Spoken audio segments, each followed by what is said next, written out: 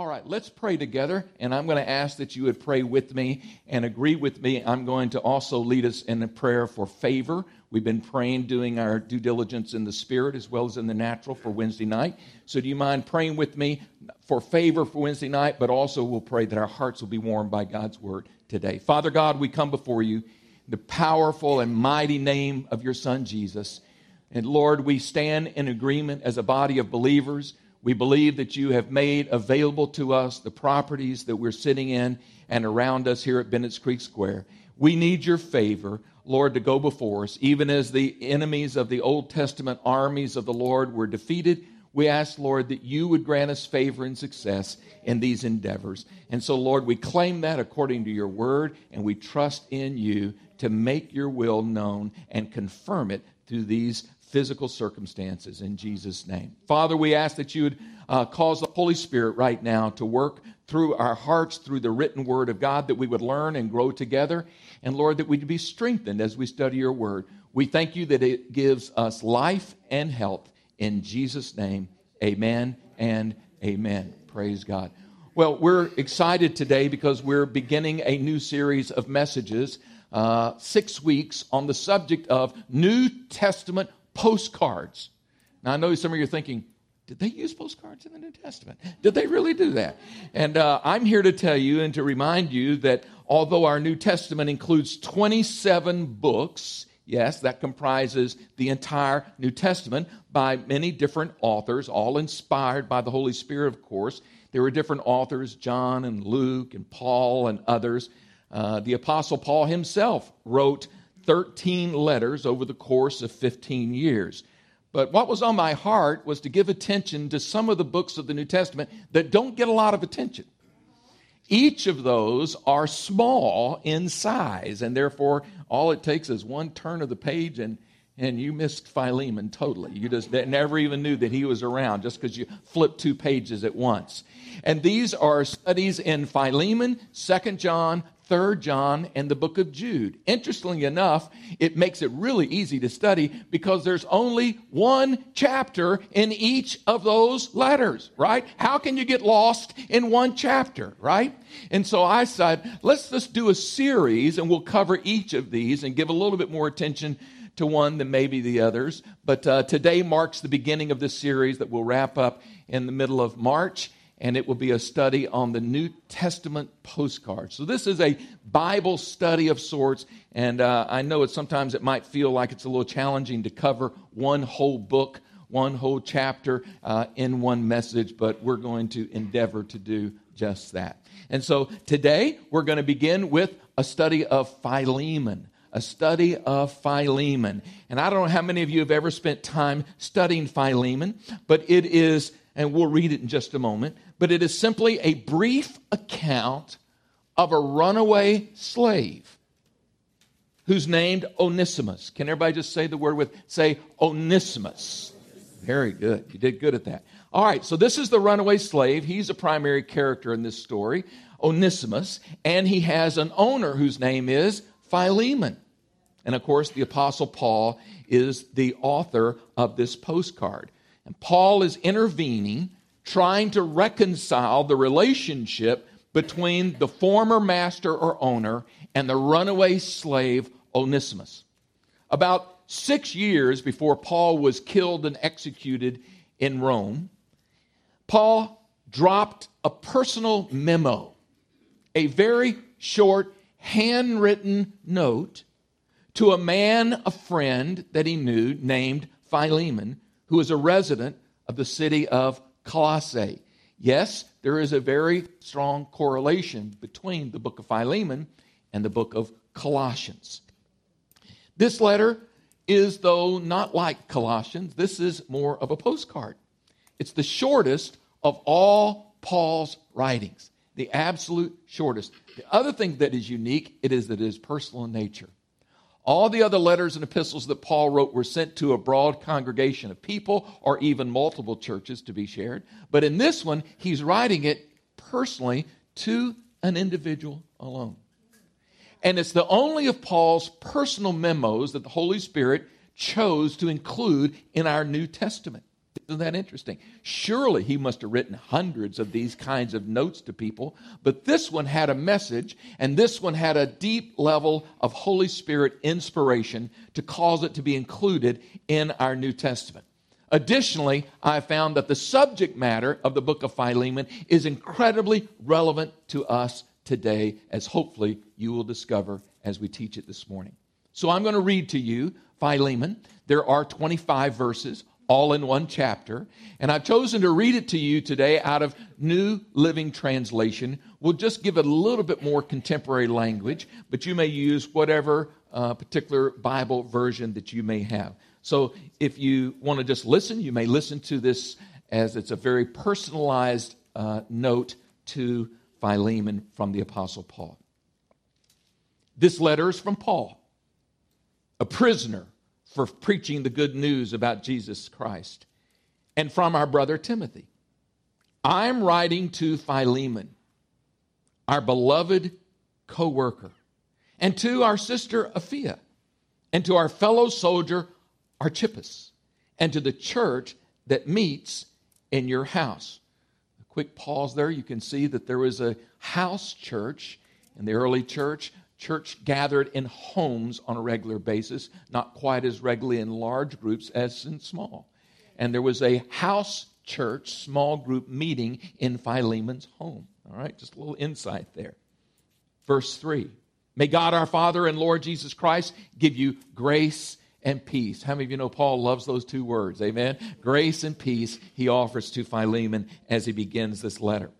Verse 4, I always thank God when I pray for you, Philemon, because I keep hearing stories about your faith in the Lord Jesus and your love for all God's people. And I'm praying that you will put into action the generosity that comes from your faith as you understand and experience all the good things that we have in Christ. Your love has given me so much joy and comfort, my brother, for your kindness has often refreshed the hearts of God's people. That is why today I'm boldly asking a favor of you. I could demand it in the name of Christ because it's simply the right thing for you to do. But because of our love, I prefer to simply ask you. Consider this as a request from me, Paul, an old man, and now also a prisoner for Christ. I appeal to you to show some kindness to my child, my son in the faith, Onesimus. I became his father in the faith while he was here in prison. Onesimus hasn't been of much use to you in the past, but now he is very useful to both of us. Can I pause there for a moment for a sidebar comment that is very important? The name Onesimus, in its original use, the name in that language actually meant useful or profitable. And so this is a little bit of a play on words here by Paul, and he's talking to him obviously about your former slave Onesimus, Philemon, and now he does a little play on the name Onesimus, saying he used to not be useful. He wasn't profitable. In fact, he was detrimental, wasn't he? But now he has become profitable and useful, and that's Paul's point, of course. Go on if we can. And he says, I am sending him back to you. And with him comes my own heart. I wanted to keep him here with me while I'm in these chains for preaching the good news. And he would have helped me on your behalf. But I didn't want to do anything without your consent. I wanted you to help because you were willing, not because you were forced.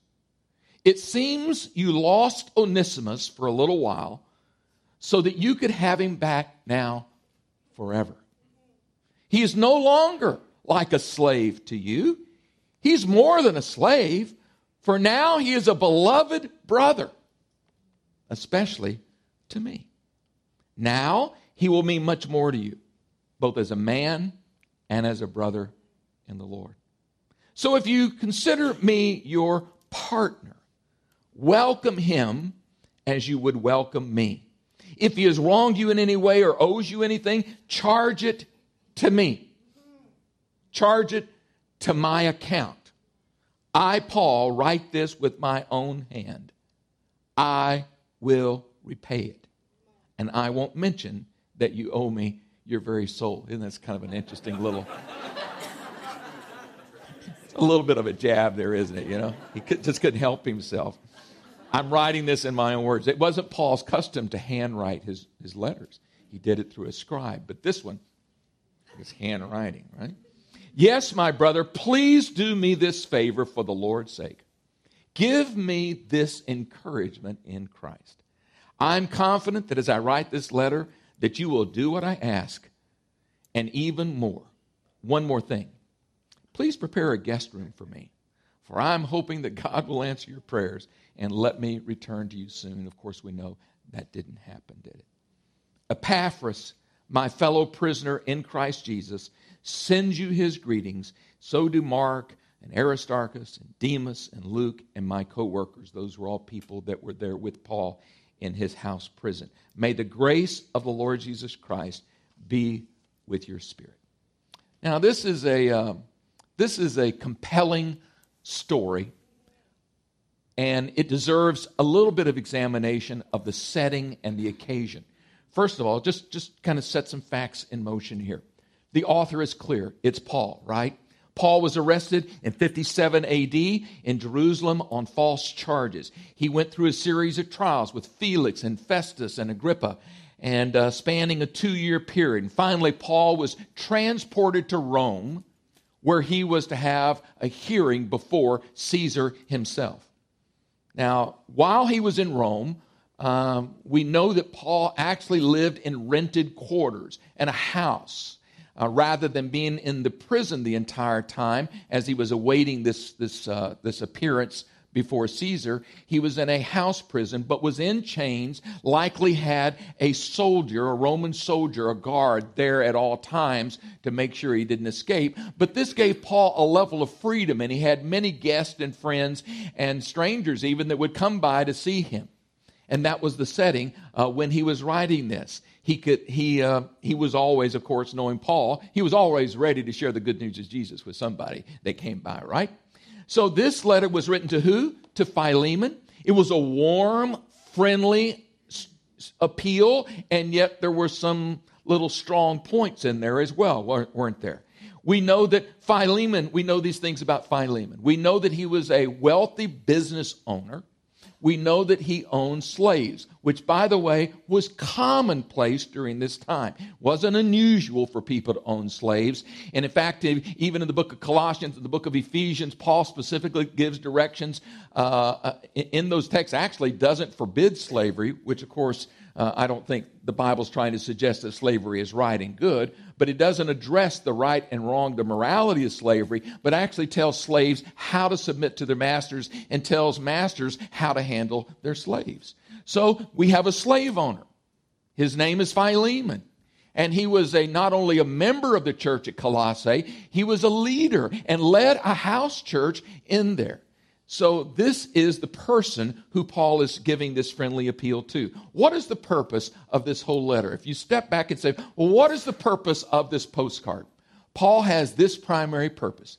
He wants Philemon to accept back and reinstate Onesimus, who is a runaway slave, but he wants him to take him back, to forgive him, and to be reconciled to him, and to restore him. Now, a couple of brief comments about slavery in this particular day. Because if you don't understand slavery, some of this may not make sense to you. Paul, in his day, was exposed to slavery in its rawest, most brutal form.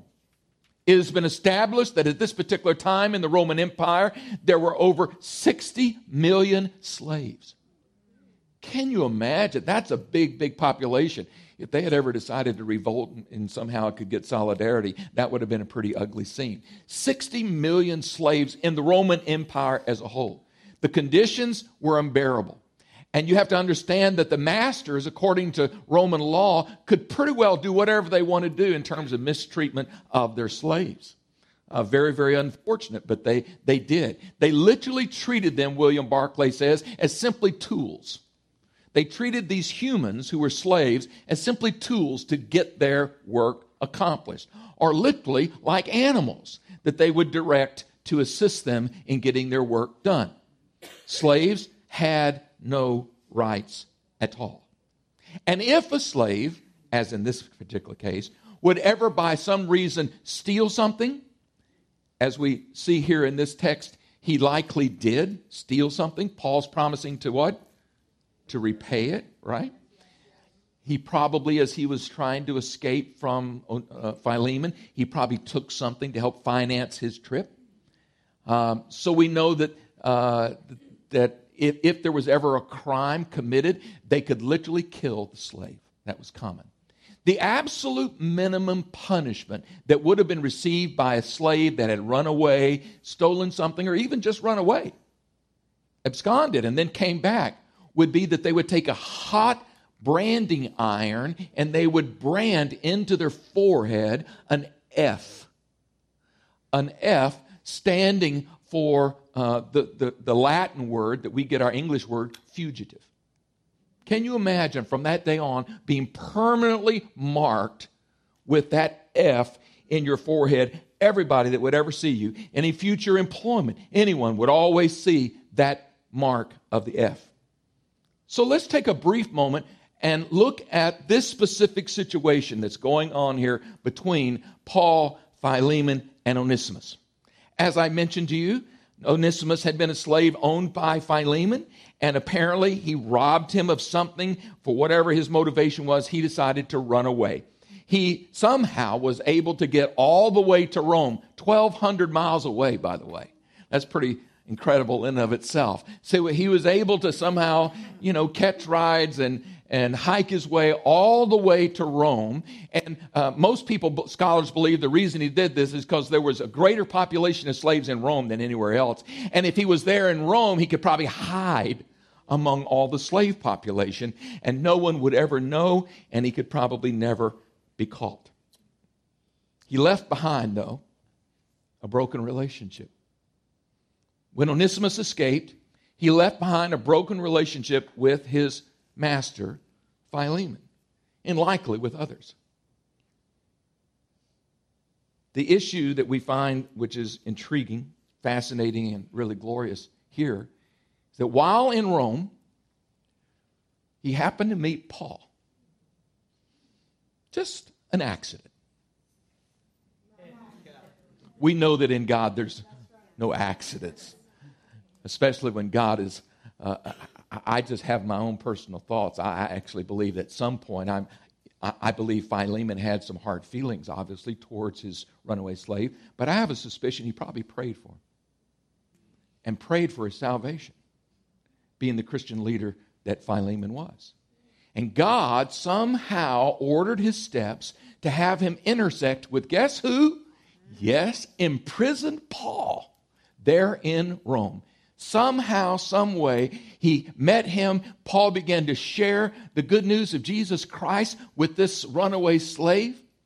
Didn't judge him. Didn't make him feel bad. Didn't make him feel worthy. He wasn't judging him and saying, well, you don't deserve Jesus because you're just a dirty old, slave that's run away. No, none of that. Paul simply presented the unconditional love of God and asked him if he'd like to make Jesus his Savior and Lord. Onesimus made a decision by faith to accept Jesus Christ, probably guilt-laden as he was. And he accepted Christ, and he knew that before God, he was forgiven. Paul apparently continued to disciple him. Paul refers to him as what?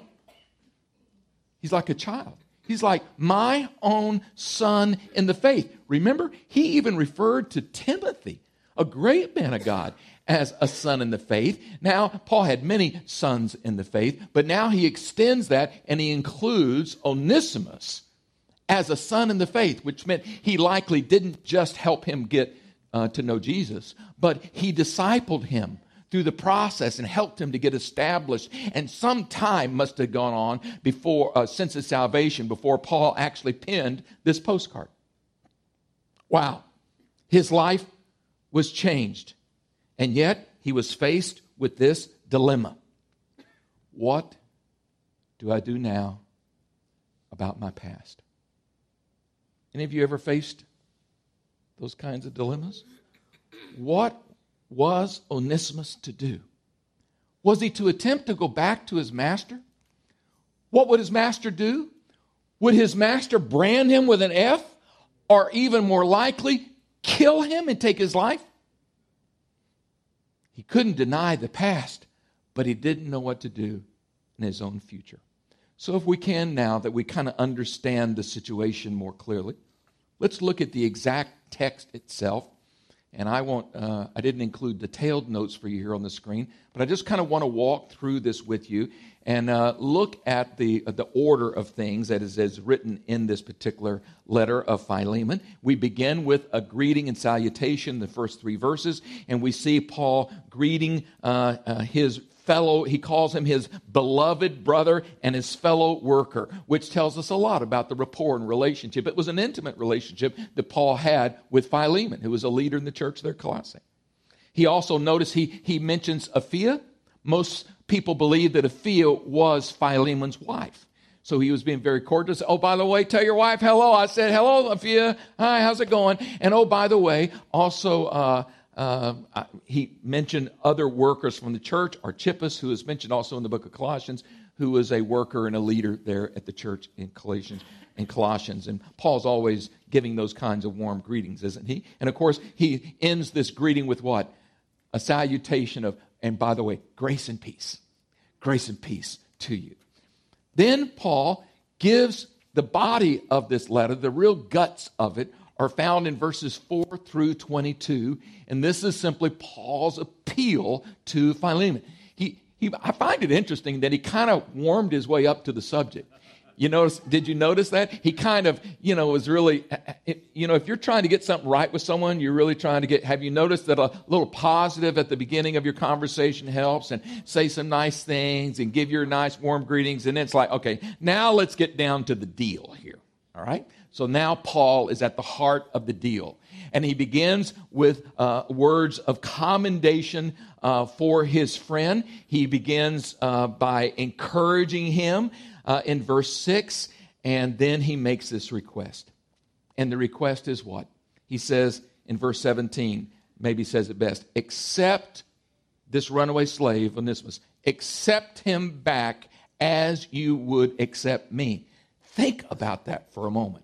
He's saying, take this runaway slave back. Even as if it was me coming to see you, you would graciously, warm-hearted, you would hug me, receive me as a brother, as a man of God. I want you to receive this criminal in the same way. He said, but remember, he's not the same. He's not the same anymore. Why? Because he had come to Christ. He explained in verse 11 how he had been changed. He said he's a new man. He once was just a slave who had committed a crime. But now he's a new man. He says, and that's where he used that play on words. He said he used to be useless, and now he's useful. Paul had ministered to him while in prison. He clarifies that in verse 13. And then he says, by the way, if he owes you anything, if you receive him back, if he owes you anything, I'm good for it. Count on me. I'll cover whatever debt he still owes you. Put it on my account. That's powerful. Verse 18 and 19 clarify. Paul very clearly saying, charge it to my account. I'll pay for it. So Paul here is becoming the advocate for his new son in the faith, Onesimus. And he's speaking to his former owner, and he's making this very specific and yet difficult, challenging appeal. So, he ends the letter with final greetings in verses 23 through 25. So I've selected some lessons. I believe there's always something for us not just to read and go, wow, that was an interesting story, and close the Bible and go our way. But God's word has personal application, doesn't it? Amen? So my question to you, which I'm going to help you with, is what are the lessons that I can learn from this postcard to Philemon that I can apply to my own personal life? I have a few to offer you here. All right, you ready for these? Number one, first lesson, I think it's a powerful one. God has the power to transform lives. Have you figured out that only God can change a man's heart, a woman's heart, right? A child's heart. Only God can truly transform a life. And yet, is there anything more powerful? Is there anything more that connects with people other than the example of someone who is changed? How many of you say that my old life and where I'm living now, they're totally different? Some people wouldn't even recognize me. You know what I'm talking about? So, if someone met me now who used to know me before I came to Christ, wow, they wouldn't even know me. Why? Because God's been working on you. Because God's been developing His character in you. You're a new person, not only a new man or a new woman because you've accepted Christ, but God has begun to change the way you talk. How many of your language has cleaned up a little bit since then, huh? Only 2 hands went up. Y'all a bunch of liars? I know better. Come on now. Your language is cleaned up. Your behavior, your practices. You don't do the same things you used to do. Why? Because being a believer is, first of all, being forgiven by God. But then it results in God working in us to change us and make us examples of His love and His power and His mercy. And here, Onesimus was a gleaming, shining example of a changed life. I could tell you about people that I've seen changed. I could tell you stories of people whose lives were radically changed. I remember a young man who's a friend of both of my sons. And many of you know the story of my sons as they had 3 years of rebellion during their teenage years and turned against God with all their gusto and began using drugs and dealing stuff and all kinds of stuff. Well, one of their friends, their drug friends, was brought after my sons came back to the Lord. They decided to bring him to an evangelistic meeting that we were having at church. And guess what? God changed his heart. He came to Christ that night, was born again.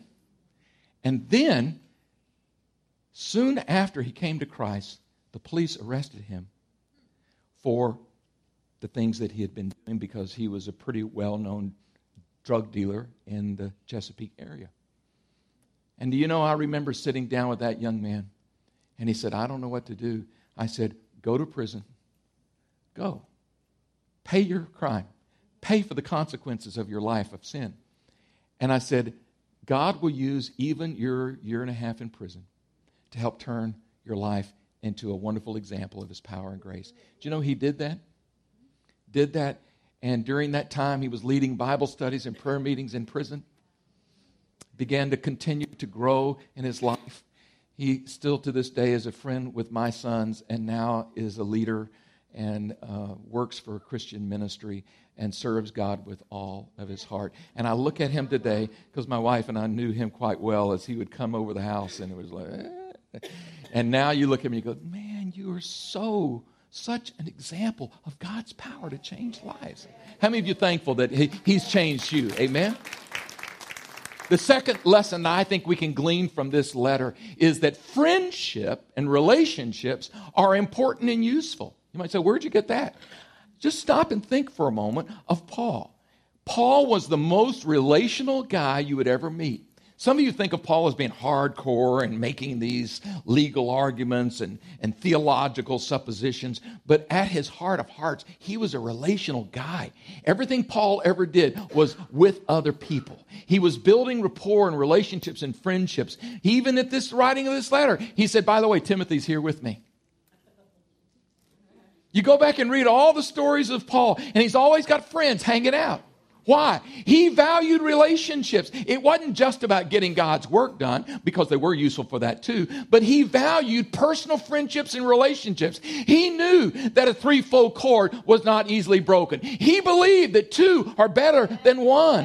And as you look through all the life examples of Paul, I actually have recently went through and studying this for leadership training, and I actually counted 36 specific names of Paul's friends in the New Testament. 36 specific people. Why? He believed in relationships. I hope you as a believer today that you have some core relationships. You understand that everybody's not going to be the same level of intimacy, but you're working to develop community and connections with people and have friends and have relationships.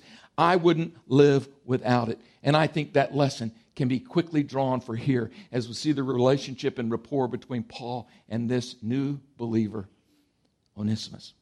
Number 3, the lesson is so clear. Forgiveness is the responsibility of every Christian believer. Forgiving someone who has wronged you is not an option.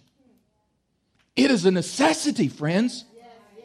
We cannot afford to hold unforgiveness, offenses, resentment and bitterness towards those that have wronged us. It doesn't pay you any dividends to say, yes, but you just don't know what they did. It doesn't matter what they did.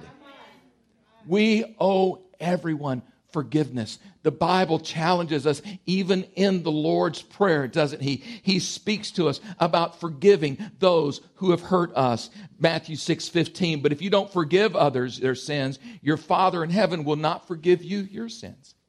Colossians 3:13, bear with one another. Forgive one another if you have any grievance against someone. Forgive as the Lord forgave you.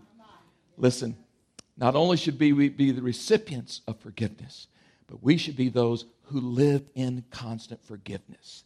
When someone hurts you, disappoints you, offends you, quickly forgive them and release them and mark it off the ledger. Are you hearing me today? The 4th lesson, number 4, is that we should make every effort to restore broken relationships. In this story we have of Onesimus, Paul is appealing to his owner, his former owner, to not only forgive him, which probably on a spiritual level he should have done already, right? Should have forgiven him already. But Paul's asking for more. Paul's asking for reconciliation and restoration.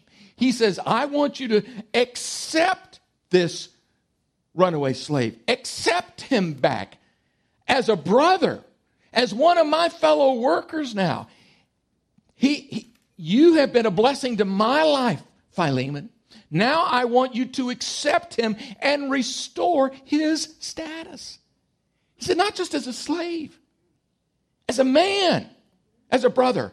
I don't know that any of us, because we don't have the context today of this kind of brutal slavery and the distinction of classes, it's hard for us to understand what Paul was asking Philemon to do. But this I do know.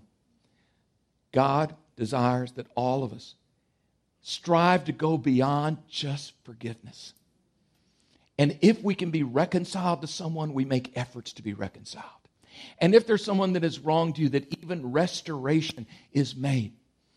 And that we are even willing to step up and to help someone be restored to where they can live a beneficial and a useful, fruitful life in their new walk with Jesus. Powerful message of restoration. The final lesson I want to share with you is the analogy that we see in this story. It is so evident. The analogy of our relationship with God in this story. Did you pick up on it? Did you see that this story, I think one of the reasons it's included in the New Testament is because you and I are like Onesimus? We are Onesimus. Can I just point out very quickly 3 of these analogies? First of all, Onesimus has an undeserved substitute. He receives an undeserved substitute. Who is that? In this case, it's Paul. Paul becomes his substitute for Onesimus. And he's saying to Philemon, welcome him as you would welcome me. Forgive him as you forgive me. Therefore, as Philemon was standing there looking at Onesimus, he was supposed to see the face of the Apostle Paul. And just like Paul was offering to take Onesimus's place, Jesus Christ offers to take our place. And he provides us an undeserved, folks, we don't deserve it, amen?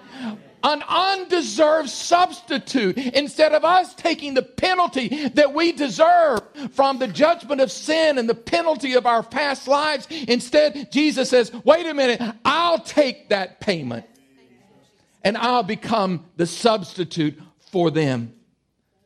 Yes, Paul described it to the Galatian believers this way. He said, Christ redeemed us from the curse of the law, having become a curse for us. Secondly, there was an unpayable debt that you can see in this analogy. Who had the unpayable debt? Onesimus. We are like Onesimus. And you and I have an unpayable debt. What is that debt? It's the debt of sin. Paul says to Philemon in verse 18, if he has wronged you in any way or owes you anything, charge that to my account. You see, Onesimus had incurred a debt. By the way, it was a debt he would never, ever been able to repay. Was not possible for him to have the funds to pay this. And yet, Paul not only financed his trip back to Colossae, but also was willing to pay any charges that he had incurred.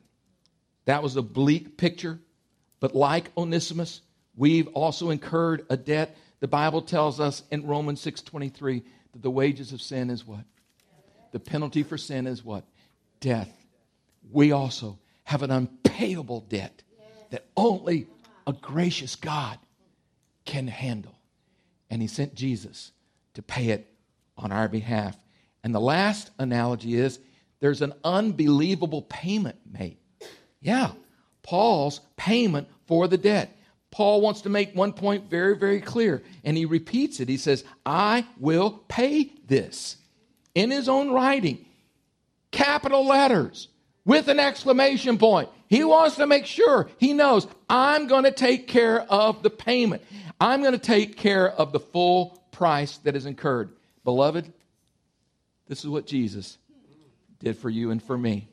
You and I had an unbelievable, this unpayable debt, but Jesus paid an unbelievable payment for it. His life. His life on the cross became the payment for our debt. So I think you can see that this story of Philemon and Onesimus and Paul not only teaches us practical Christian life lessons, but also paints this amazing analogy of our relationship with a loving God. Can you see it? Can you see it today? I want to bring us to a close today and just ask you to just let the Holy Spirit search your heart this morning. Ask yourself this question. Is there someone today that you need to forgive? Is there someone today that you need to not only forgive, but maybe there's some reconciliation? Maybe even there's some restoration of relationships and status that you need to offer. Not because you're just a great person, but because of what God has done for you. Out of that, motivated by that love, maybe you today think of someone that God is speaking to you about. Would you listen to his voice today? Of someone that you need to release from their debt. Someone that you need to help restore to a place of usefulness. And I know God will give you the grace to do that. Or possibly you're here this morning and you say, I've got this load on my life. It's an unpayable debt. I need a substitute. I need someone that will come and stand in my place and take the burden and take the debt responsibility off me. Jesus is offering to do that for you today. I'm going to ask that our prayer teams would come forward now, available to pray for you. So if you're here today and you say, I need prayer. Either maybe it's a practical Christian life lesson, or maybe it's because you really need this burden lifted off your life. I want to invite you to come and let one of our teams pray for you. They'll pray with you out of hearts of compassion. They won't judge you. They'll simply love you and pray for you. I want to close today as you stand to your feet with me. Denise is going to come and bless you with a blessing. May I just close us with a word of prayer for this application. Holy Spirit, we thank you for making principles clear to us from Scripture. And as we study this lesson today about Philemon, wow, so real, so clear. You're speaking to us about things in our own lives that we need to adjust. You're also showing us that beautiful picture of your grace, love that's available towards us. We ask that these things would never be lost on us. In Jesus' name. And after Denise blesses you, you'll be dismissed. If you would just open your arms to receive a blessing from the Lord. It's from Him today. May you be filled with the Holy Spirit as you wait upon Him and feast at His table.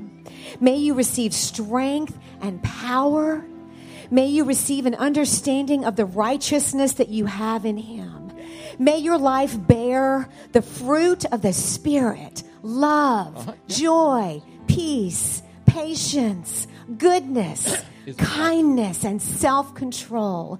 May you go forth with the favor of God resting on your life, and may you bear and carry the light of the world to those around you. In the name of Jesus, I bless you. Amen.